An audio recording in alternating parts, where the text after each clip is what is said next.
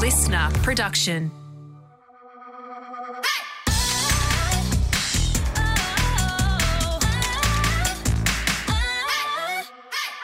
Hello and welcome to Secrets of a Self-Starter. My name is Mim Rizvi, and in this podcast we're going to introduce you to some of the country's brightest young businesswomen and wildly successful self-starters in a mentoring session.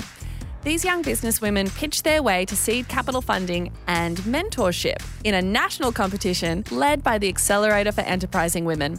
Today's mentor is Laura Henshaw. Laura and her best friend / business partner, Steph Miller, founded and built Keep It Cleaner, a lifestyle brand encompassing an app, health food products, books, events, and more.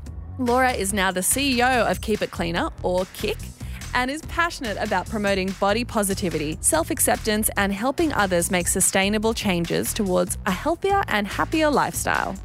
Our mentee Elaine is also working in the health space, specifically the healthcare space. Elaine founded the app Escalate, where health workers can crowdsource feedback and ideas while helping the right decision makers to quantify impact and allocate resources. Being a healthcare worker herself, she's seen the pressures and stresses that the pandemic brought on and is driven by a deep and genuine passion to support health organisations everywhere. But enough from me, let's jump on in and hear the mentoring session between Laura Henshaw and Elaine.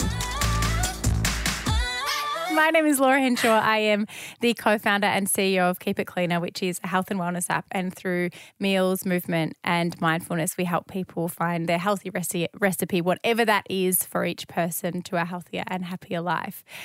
And then my fun fact, or I would say that the funnest thing about me is that I have 2 golden retrievers that I love so much. They're called Bill and Ben, not after the Flower Pot Men, but it does it does rhyme.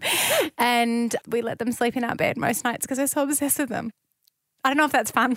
That is my fun. life. And I totally support the dog sleeping in the bed. My dog Rosie sleeps in my bed, so I love it. yeah.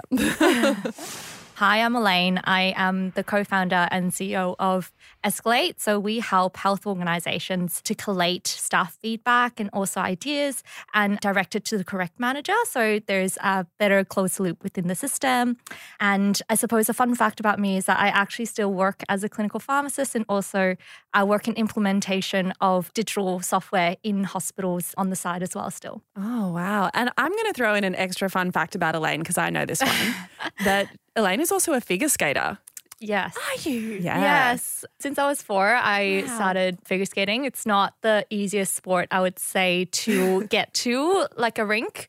So I feel like it's definitely something I do when I have a bit more time on my hands, yeah. It's so cool, though. I find it very imprpressive. Wow. I've multi-talented. tried, and when I go on the ice rink, I've been like 3 times and I'm so uncoordinated. I'm so worried I'm going to fall over and slice my arm or something. And so I stay on the sides. Yeah. So it's very impressive. Yeah, it's still a genuine fear. Sorry to bring it up.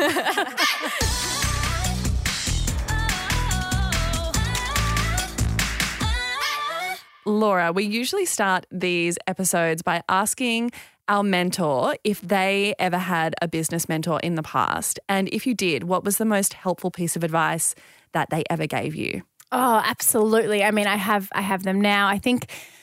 I feel like we can just get so much information from so many people now through, books and reading and listening. But I would say for me, Janine Alice was a very special one. I'd always admired Janine's journey. I literally, when we got to meet her, I cried because I was so overwhelmed with how excited I was to meet her. And the advice that she gave us was to trust our gut. And that to this day is something that we always come back to.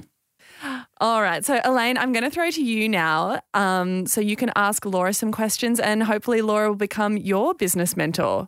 Yeah, so when I started Escalate, I definitely had the vision of bringing healthcare workers' community together. And I know that Keep It Cleaner, it's very big on the community and building up the community in the fitness space. So just want to know, what are your core values and how does it come through your journey in the past 5 years?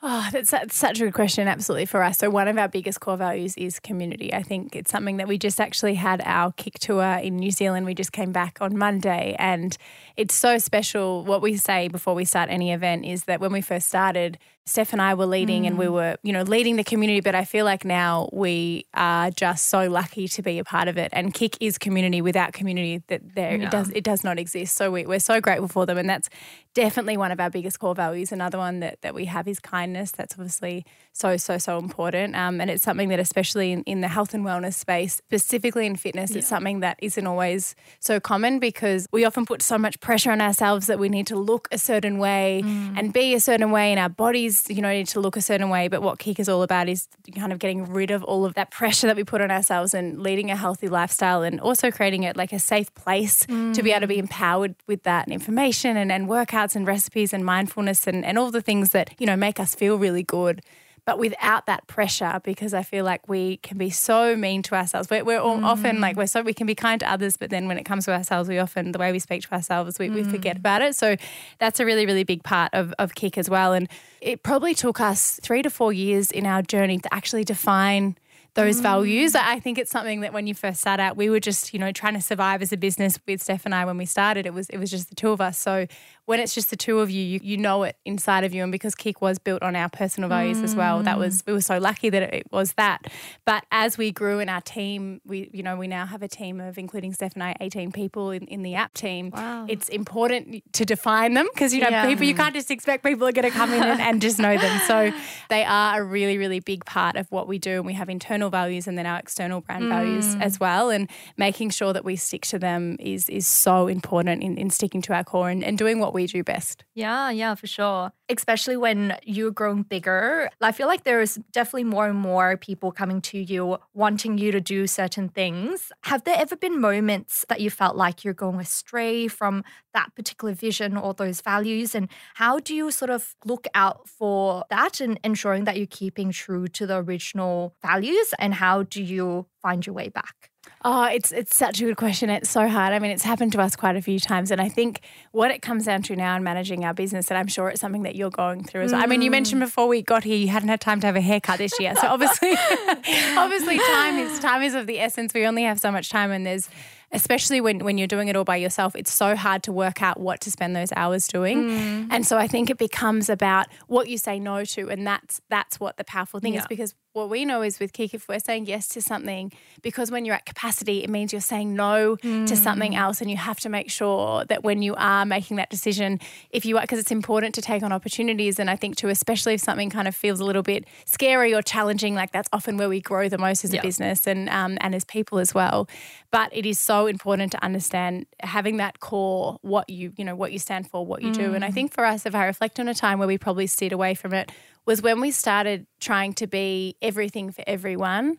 Steph and I just started to get this gut feeling that, hang on, this just doesn't feel like what we do. And it was something that we then went through, and we went through the core values exercise, and then we went through with our whole team and we worked through it and we aligned on it, and then we were able to move forward from there. But I think it's something that you can never visit your values enough. It's something that, because you think sometimes we work through something, we do this presentation or this document, and then we're like, okay, it's done, I'm just going to leave it. But it's so important to continue to revisit those values, but also know that it's okay to evolve them. But making sure if you're evolving them, this original problem that you've tried to solve with your business, which is so fantastic, that's still at your core. What was your core values exercise? We had actually one of our mentors and business advisors work through it with us, and that was so wonderful. I think it's something that sometimes with an exercise like that, having an external party to come in and help support you and go through it really, really helps.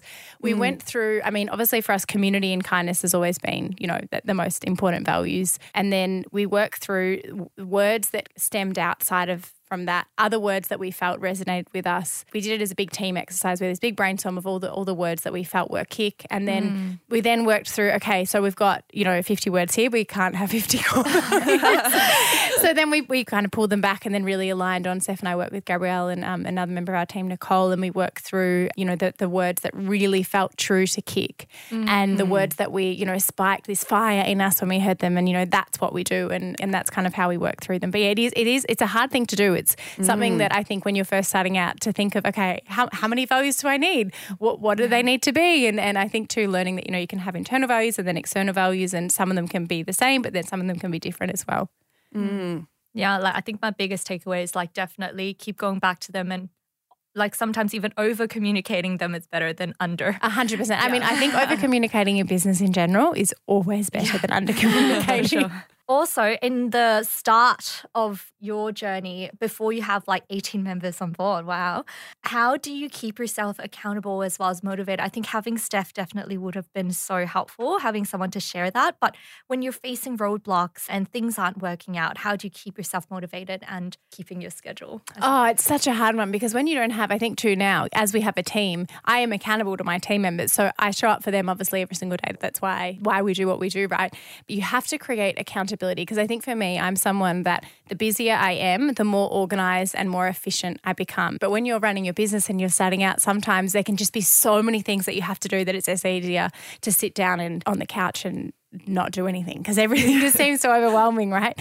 And so I think what I found is having mentors and people that were helping support us and advise us, they are people that you can bring in to help you stay accountable. So you might have a session with them that you need to prepare for or you need to, come to them with the core values that you're thinking of or, what your next plan is or in terms of product development, some things that you need to come back to them with or some research that you need to do or data that you need to collect. And so I think if you can bring in more accountability with the people around you, even if you don't have a team, reach out to your network. And even if, like for me, you might be able to find one mentor or you might be able to have, 5 of them that all offer different things that you can catch up with once a week and just having that locked in each week I think really helps. And then I think as well, just knowing that, are you a to-do list person? I am. Yes. But sometimes I don't strictly follow. Yeah, but that's true because things pop up during the day, right? And you have to, sometimes you just have, some days I literally will start with my to-do list and then I realise that, oh my goodness, I haven't started one thing because, all these other things have happened and you have to react to them and fix them. But what I find is really helpful too for me is that if I were to write down on my to-do list, create company strategy. Now, if that's all I wrote, I'd just be staring at it and thinking, I don't even know where to start. Yeah, it's too big. How do I where do I start? And so that would be something that would continue every single day to be rewritten on the next day's to-do list and I wouldn't do it, right? One of those. But what I need to do with that is say, okay, so what does that mean? Where do I start? And then I break down where I start and then I time block because in terms of research or looking at data, that can take so much time. So we have to be kind of cautious of how we're spending it because it's when we start our business is the biggest resource that we have, right? Most valuable resource. So it's trying to work through, I time block it, but then I break down each thing. So then I know, okay, so this is how I'm going to approach this creating company strategy. Yeah. And then I set myself goals of to be accountable maybe to our advisors, but also to myself as well. And then I find that helps. Yeah. That's really helpful, especially when sometimes there are tasks that does feel a lot more bigger than feeling hard to start, but breaking it down definitely would help. The next question that I think a lot of younger people who want to start a business do face, you often get critiqued or asked, why would you be the best person to start this particular business, especially when you're so young? I feel like especially in the healthcare field, I definitely feel like experience, it's placed very highly in the field. So how do you encounter and also do you feel the constant need of proving yourself or validating that and how do you overcome it? Oh, it's such a good question. I think being a woman as well, I think that makes it harder. I think it sounds so silly, but sometimes I say to myself, I just need to channel the confidence of like a 25-year-old guy. It sounds so silly, but seriously, sometimes and obviously everyone, especially when it comes to imposter syndrome, it's something that I've felt for a very, very long time. And for anyone listening that doesn't know what that is, it's when you are in a role. So for me, for example, right now in the role as CEO of Keep It Cleaner, and you think that you're not good enough to do that role. And it's kind of this voice of self-doubt in the back of your head saying, well, you don't have enough experience. You're too young. Yep. You've never been a CEO before. You haven't been a CFO before, which is a common path to becoming a CEO and all those things, right? I used to think the bigger Kit got or the more successful we got or the bigger our team grew or the more accolades that, we achieved, the more the imposter syndrome would go away. But what I've learnt, the bigger your company grows, the bigger it gets because then it's like, okay, well yeah, exactly. Now we're running this for us, like this health tech business and I don't look like who I thought the CEO of a health, tech subscription business would look like. But what I've had to learn is you feel like you have to prove things to people and get credibility from people, but I've really had to question myself, why do I need this? Because I think there's some people that will never take us seriously. But what I'm driven to do is that I will show them in my work that I have credibility and I'm worthy to be here. But then by the time you have that success, you forget about that person that you were trying to prove, or that maybe made a comment that made you feel like you weren't good enough. So I kind of try to work through that, and I think, why do I actually feel like I have to prove myself to this? And often it's this 65-year-old man. They don't care about my journey. They've just made this comment, but why should I take that on? So I work through that. And then also I remind myself that self-doubt is something that I think we all have. I think it means that we care. I think it's nice to have self-doubt. You know, when you get the butterflies, it's like, I really care about this because I want to do an amazing job. And that's okay. And for me, I don't think it will ever go away, but it's so important to work out how you can get that voice. And so what I do is I say to it, thank you so much for coming to me today. I know you're looking out for me, really, because self-doubt is trying to keep us in our comfort zone, right? But I then think of all of the times that I have felt the most fulfilled and I have evolved and grown in my life, and that is when I have gone out of my comfort zone. So I say thank you so much, self-doubt, for coming here today. I know you're trying to protect me. I know I'm going to take the route I want to take right now is the harder route because it makes me feel nervous, but I'm going to take that because I know that makes me feel good, that evolves us, that helps, like especially with Kick's evolution, when we have taken the harder route, the route outside of our comfort zone, that is when we have, achieved or grown as a company and evolved as founders as well, and people running the business. So I think it's just learning how to put that voice away, thank it for coming, very nice of it, and then just goodbye, leave it at the door. Yeah, and I think I completely agree. I definitely feel like even going through to the Accelerative for Enterprising Women, like the Kickstarter challenge, the final pitch at Canberra, like definitely have never done anything like that before, but such a good experience, definitely come out feeling really empowered and seeing and meeting so many great people who did come up to me and be like, great job, and just really want to connect through that. And I think that's really empowering. Yeah, you did do a great job, Elaine. And that was scary. It was like a big audience and everyone had to pitch and there was a lot on the line, and you did a really great job. So you overcame that voice. And I think remembering that you've overcome it before and it was fine after, so when it comes back you can remember how you got past it last time. Yeah, like it's just always going back to that memory does actually make me feel empowered as well. And I think because that emotion is now linked to that experience, it's sometimes good to think back on those times.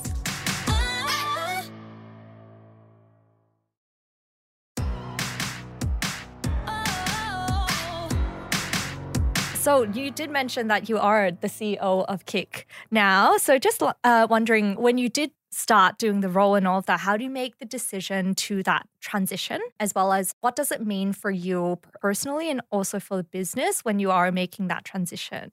Good question. So I took the role around July, it would have been ish last year. Yeah.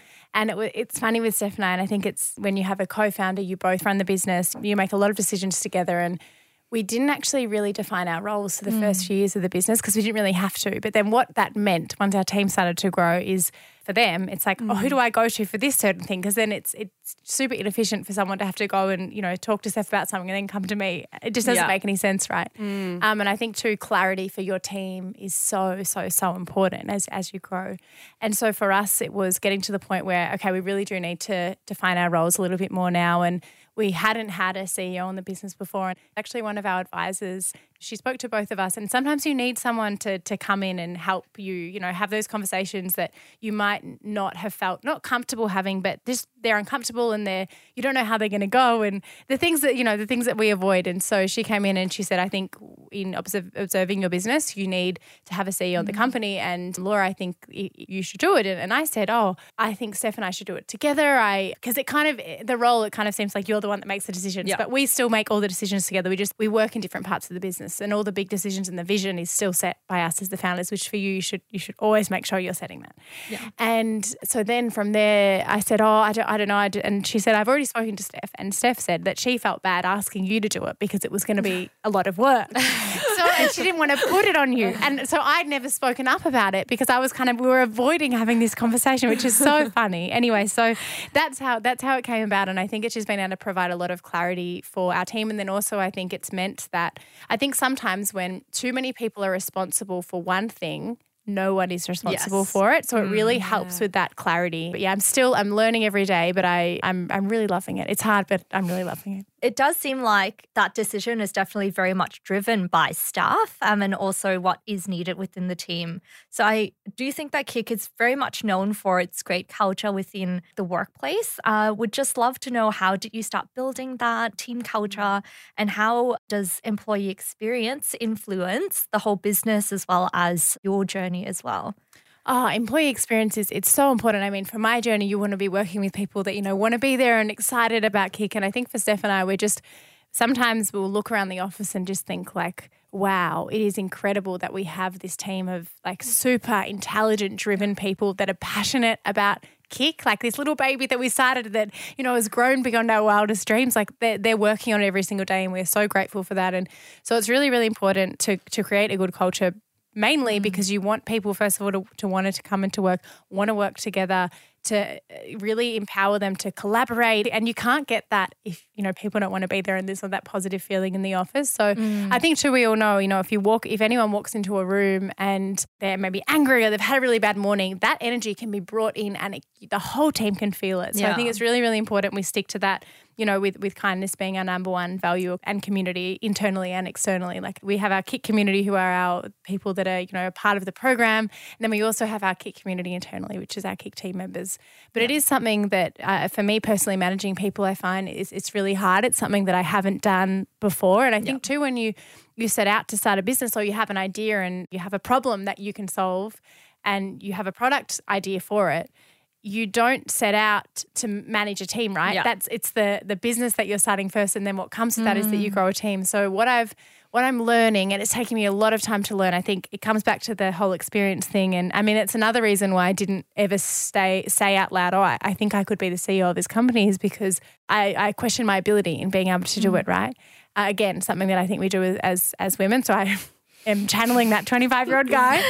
That's also something that comes into it. And with managing a team as well, I think some of the advice that we've had from people that we have worked with, I kind of think, actually, I don't lead that way. That's not how Kik is. And it's just becoming, and it's taken us a long time. We've been on this journey for quite a while now, 4 years now with our team, and like learning to trust ourselves, and that just because someone told me that this is how they manage their team and that was their leadership style, it doesn't have to be mine. Yeah. Because that doesn't feel true and right to me, but it has taken a long time to learn to trust ourselves with what we feel is right.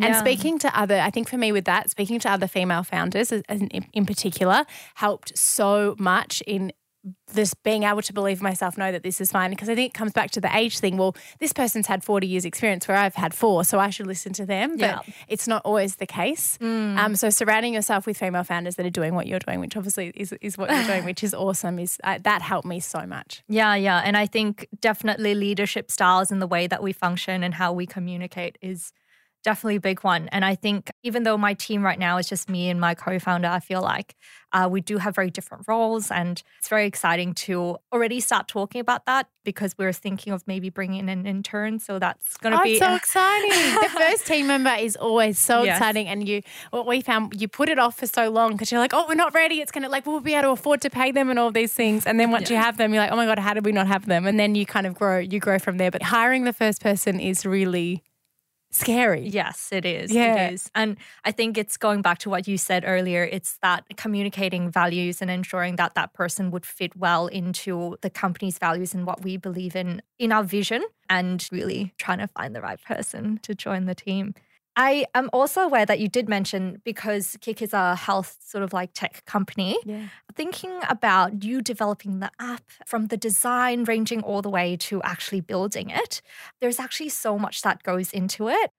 How's your journey like, coming from maybe talking to customers all the way to conceptualizing how it might actually look like, as well as are there some main learnings that you took away from that journey? Yes. So lots of learnings. And so the app experience is actually Steph's side of the business. I'm more of the the financial, business, operational running of the business. And Steph is so Steph will show me 2 screens. And I'm like, Steph, I can't see the difference. What is that? And she's like, Laura, one has a line and one doesn't. I'm like, this is why this is your job. So Steph really, really owns the product side of the business. But I think to start with, my biggest learning with app development, I think it's something that for a lot of founders coming up, because obviously building an app is a very expensive exercise. Yes. And I think there's a misconception that you can build it and then you hire a team or you hire an agency to build your app and then it's done. But I think the biggest misconception in development is that it is done, because unfortunately with all of the updates, iOS 14 might come out and it might change something in your code that you then have to update for, and there's always bugs and there's always maintenance. Like our team, we have a team of 6 developers, and a lot of their time is spent on maintenance of the app that is already something that we're really, really proud of. But then I think, again, the other thing I've learned with app development is you never get to a point where you're like, yep, it's perfect. It's done. The product is done. There's always so much more. Like our product roadmap right now is so long. There's just so many things that we want to build in and do. And I think too, it's understanding as well that you can't always, and this took Steph and I a lot of time to get our heads around, you can't always just work on features. There's so much work that needs to be done, like tech debt and all of these things that need to be done behind the scenes, making sure that the data's all set up, all the things that you can't see in the app. So it's like when you build a house and you have to pay for plumbing and electricity, which is obviously the things that are really, really important. But it's like, I don't want to pay for them because I don't want to put time into that, because I want to, build the kitchen and all of these things. So that's been something that we've had to really, learn to. Again, it comes back to that. Everything you say yes to is saying no to something else. So working out how to prioritize that product roadmap, making sure that we're still meeting the business needs and what our community is needing, but then also what we need to be able to support that is really hard. And so for us, when we first started, our program was actually a website. So we tested it through the website. A website is a much cheaper platform to build than an app. From there, we actually partnered with an agency developer, and so they built the app for us. We didn't have a team internally, and then we took the app in-house, and now we have our own development team. That was in January 2021. So it's been almost 2 years that we've had our own in-house development team. That was a huge learning for us, and I think for Steph and I too, because we don't come from a development background, when we had to interview for our tech lead, because we didn't have any other developers in the team to interview, that was hard, that was a really big trust exercise. And but like anything. What did you even ask them? Yeah. Do you like apps? Can you try to build this for me? But it's hard, right? It's one of those things that, I think hiring people is hard. It's always hard. But there's lots of ways that you can do it in process you can bring in, but it's really hard to know if the person's going to be the right fit. But we had our first developer and they're absolutely fantastic. But it was a process that it was one of those things that it seemed really hard. But then now we have our in-house development team. It's so great because we're able to be more nimble in terms of when our community needs something, being able to action it straight away, and like seeing everything being developed and understanding the journey a little bit more has been really, really exciting. But yes, building an app is a lot. It's never ending. Yeah, completely really echo a lot of what you were saying, because at the very start, I was on this journey when I first had this idea. I was alone and like really trying to figure out how it would look like, and definitely had to go through like potentially trying low-code platforms. And now we have so many low-code platforms, which is great that you can actually just test the idea pretty quickly within weeks. And then I met Henshaw, which is now my co-founder, that we actually built out a more built out version of the beta. Same here, like very difficult to figure out what features we want, because we want the best and we want absolutely everything. And it's like prioritizing what does the customer need now, and that's the most important feature. And you can't wait till it's perfect. I think that's another thing that especially with app development, it's like right now we've been going for 4 years with our app, and it's still not perfect. Yeah. And so if we had have waited until it was perfect, we wouldn't have launched it, which means we probably would not have been able to sustain our business for 4 years without any revenue, right? So it's just, I think it's important to know that your product will continue to evolve. So it's not exactly what you want it to be right now. That is okay. And just trust the process. Yeah. And how it will look like would definitely be influenced by how the customers give feedback and tell you what they want as well. So definitely probably would have changes as well. So thinking about from a business perspective, which is definitely your domain within the business, how have you sort of like determined maybe your North Star metrics, or if you guys have one within the team, and how do you decide on that, as well as what are the things that you think health tech startups, like when they're starting up, should be focusing on? What we focus on now is very different to what we focused on when we started. So now our core metrics for us, so the number one metric, and it has also been the number one metric the whole time, is our active users. That's the number one. And no matter what, it's really interesting within our business, we can obviously make changes in all the other numbers, but that is always the number that if that is changing positively or negatively, that makes the most impact to the overall business. Yes. Mm-hmm. The other numbers that we now we are more sophisticated in our reporting and, our understanding and everything is our LTV, which is our lifetime value of our customer and our community member, our CPA, which is our cost per acquisition. Yep. So obviously it's really, really important to understand that, because if you're acquiring users at an amount that's higher than the lifetime value of that user, then obviously the business is losing money. So keeping an eye on those numbers. And then also our retention metrics, so churn, our retention percentage, our daily active users and our monthly active users. For us, that's how we can really understand, what content people are resonating with. And then also the completion of our actual content. So we might do 1 month where we try a specific new workout type or a new recipe type. And sometimes the thing we find too is we might do surveys or research. And with research and surveys, obviously they're so important to do, but you also need to, sometimes people will tell you what they think they want, especially in health, what the healthiest version of themselves, like their Monday version of themselves, right, wants. But then the way that they actually consume the content is different. So being able to take that data on board, but then also apply what you have learnt within your business already and how people do use your product, they're really, really important. But that takes a lot of time, right? Because I used to think, the data is right, but it's actually so often you need to just put that extra layer of understanding and experience on top of it. So they're the core metrics that we really, really focus on now. But when we started, it was mainly the active subscriber number, and that was our North Star. Yeah. How often are you checking in on those numbers? And I do twice a day. Twice a day. Wow. Yeah. So the LTV and the CPA, that's not really twice a day, but the other numbers are, they change. So sometimes once, but it's that's my job. I wake up, I go to sleep thinking about them, and I wake up thinking about them. Sometimes I wish I didn't, but it's my brain. Yeah.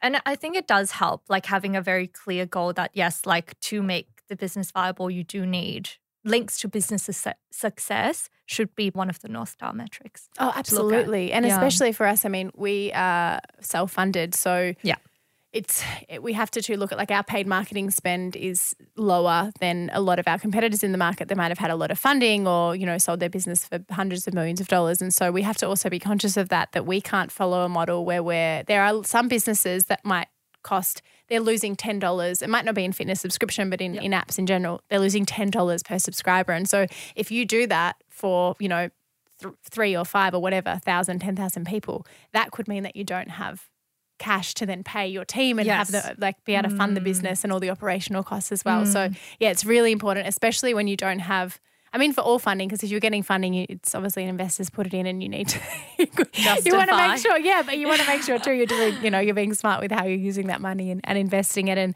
for us as well, like having a sustainable business is very, very, very important. Yeah.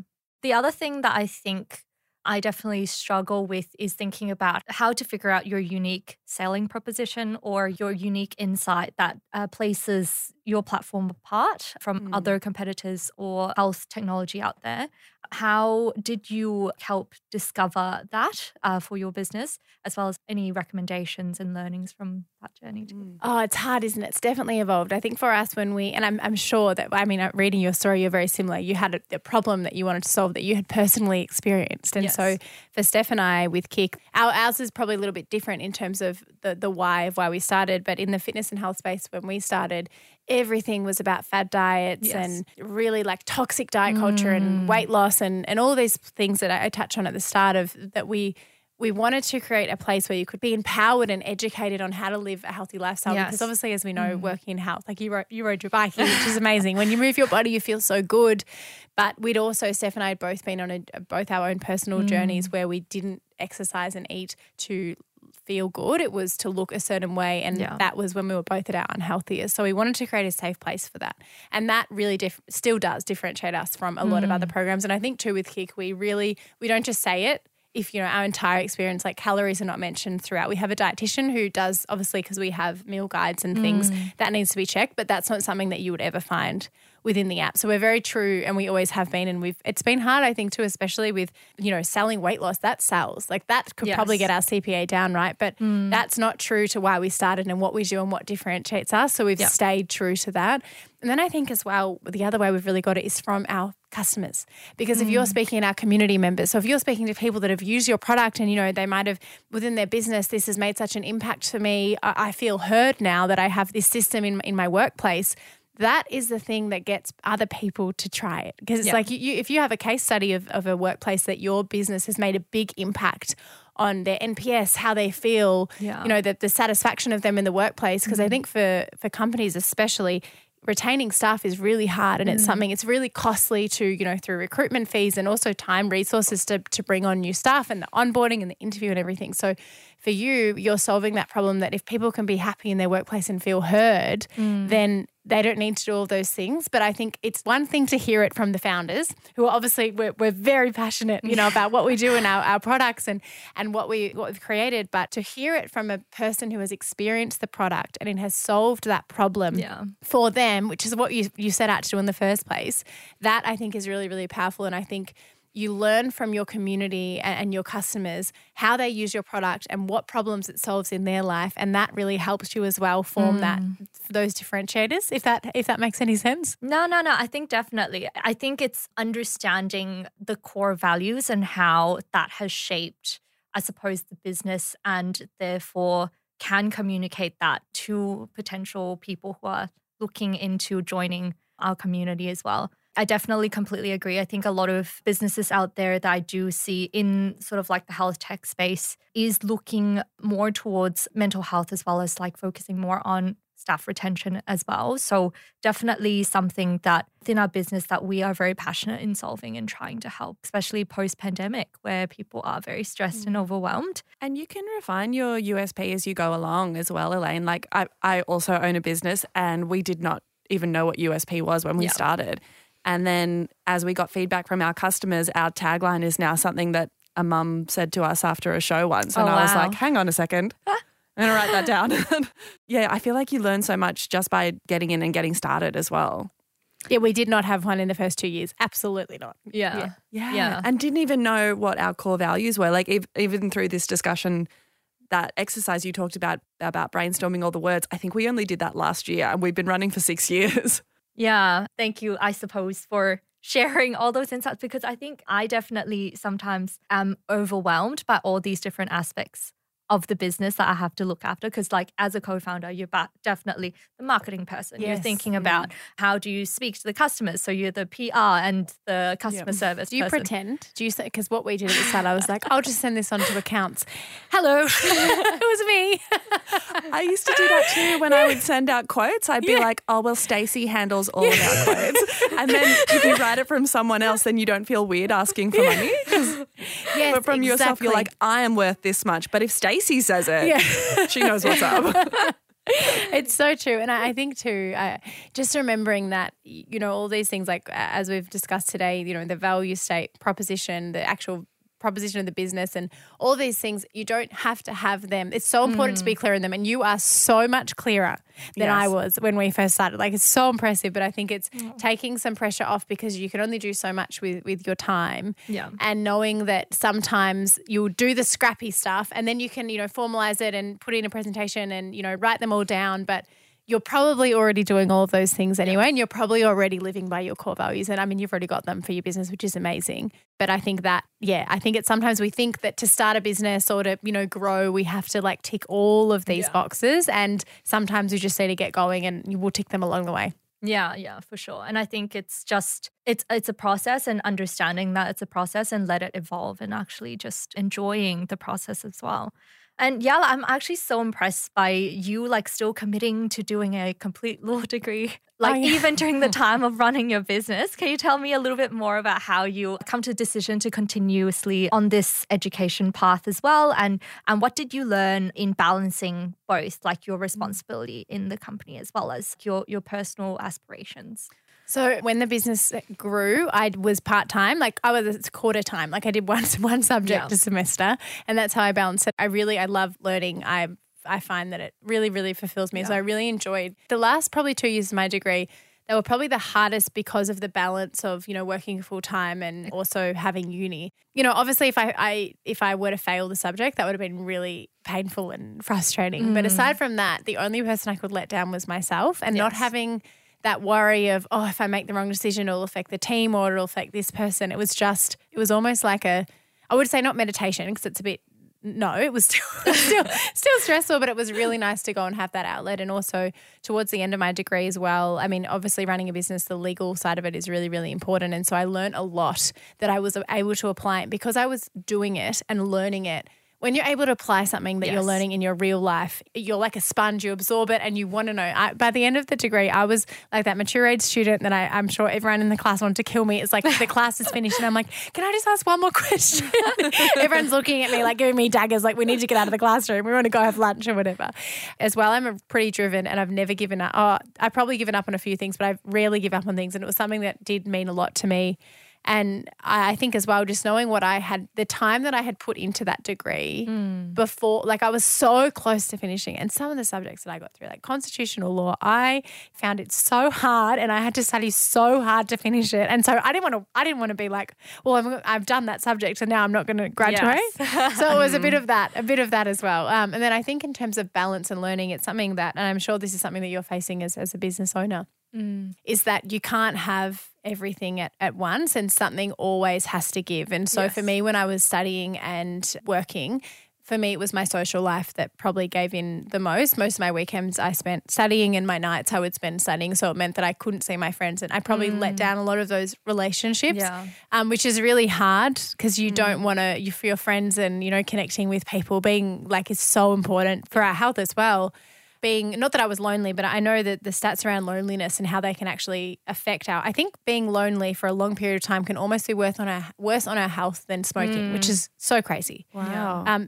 So crazy. So it's obviously I wasn't lonely. I had my partner and it was fine, but that connectedness is so important. So it was just trying to find ways to still have that, but knowing I was going to have to miss, birthday parties or staying out late or have FOMO from what my friends were doing, but you can't do it. You can't do it all. Yeah. And I had chosen it, but I was also very comfortable with the fact that I am choosing to finish this degree and this means this. I think if I had ignored that and I thought, I'm doing my uni and I'm working and I'm still going to do my first social life, I would have been overwhelmed. But that kind of helped. But it is really hard.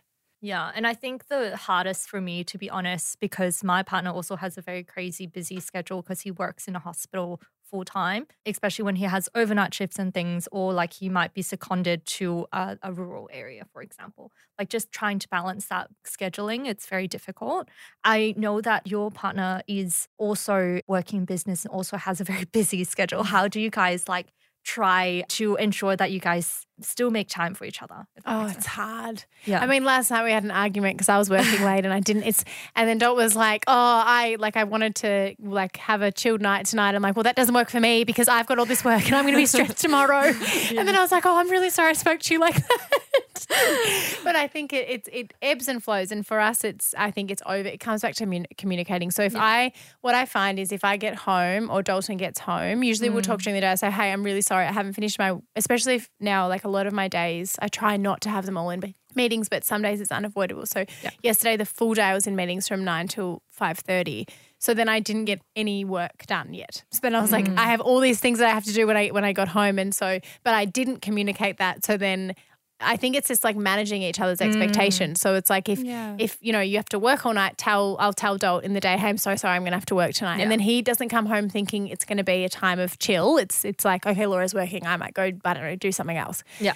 But it is really hard. And I think the hardest thing with both being really busy and I suppose stressed in some ways within our careers is that storms within our work come and they go. Yeah. And you have really calm times and then you have storms. And then usually the calm times is when you can then not get burnt out because we're having the calm and then we're ready to take on the next storm. Yeah. I think what's really hard is when your storms don't align, how do we still be there for each other as partners and the person, each other's family, I suppose, but then at the same time still support each other's career. And because we both have the same role in our companies too, I especially rely on Dalton a lot for, not a mentor, and we're the same. We get so much advice from each other. Yeah. But then it's sometimes that's not the role that we need to be playing. And it's trying to work out when to play that role and when to just be the person that doesn't come back with advice, instead says, I hope you're okay. Do you want to just go watch a movie tonight or something? Yeah. But it's we literally had an argument about it last night. So it's hard. It ebbs and flows. Yeah. And I think for us, it's sometimes we would be working at the same time, and that's great. But like sometimes when one person's more free than the other. That's the hardest. Yeah. He's got to, well, I mean, again, we had an argument last night, so I have not worked it out. But I find communicating does help. Yeah, it does. I've got the same problem, Elaine, and I put it in my diary. So as you know, Elaine, I'm in a show for children, and so I'm away on weekends a lot, which is usually when my partner's free to hang out. So I'll put it in his diary, like, Mim doing a show in Orange. So then he knows when that's coming up. I'm still not there, but at least he's aware of it in advance. Yeah, for sure. Just to round off this conversation, I saw you on the project the other day, Laura, talking about girls on TikTok and stay-at-home girlfriends and things like that. So I just wanted to kind of bring it back to what we started with and get your opinion on how important you think it is for young girls to develop business and enterprising skills. Oh, it's so important. I think that the stay-at-home girlfriend trend it's something that I find it really hard to see. I think too, especially with TikTok, everything's glamorized and it looks like this a wonderful life to aspire to, right? Because that's what a lot of content is, aspirational. But it's so dangerous because I think for women in particular, and Mim, this is actually something that I've spoken on quite a few podcasts with your sister, your amazing sister Jamila, who I'm such a big fan of, about. And she does incredible work in leading this space too. And in terms of like for women in Australia, the fastest growing group of homeless people in Australia is women over 55. And it grew, I think between 2012 and 2016, it grew by 31%, the group of people, which is just, it's crazy. Also the super gap between men and women within Australia, that is not closing anytime soon, and it's significant. Yeah. And I think it just puts us at this huge, and even in my own life, and I mean, it's very different because my mum obviously had myself and my two sisters, but I've seen what can happen in a family when you don't have, when you know, one parent goes and works and the other one stays and doesn't because they look after the kids and they pause their career.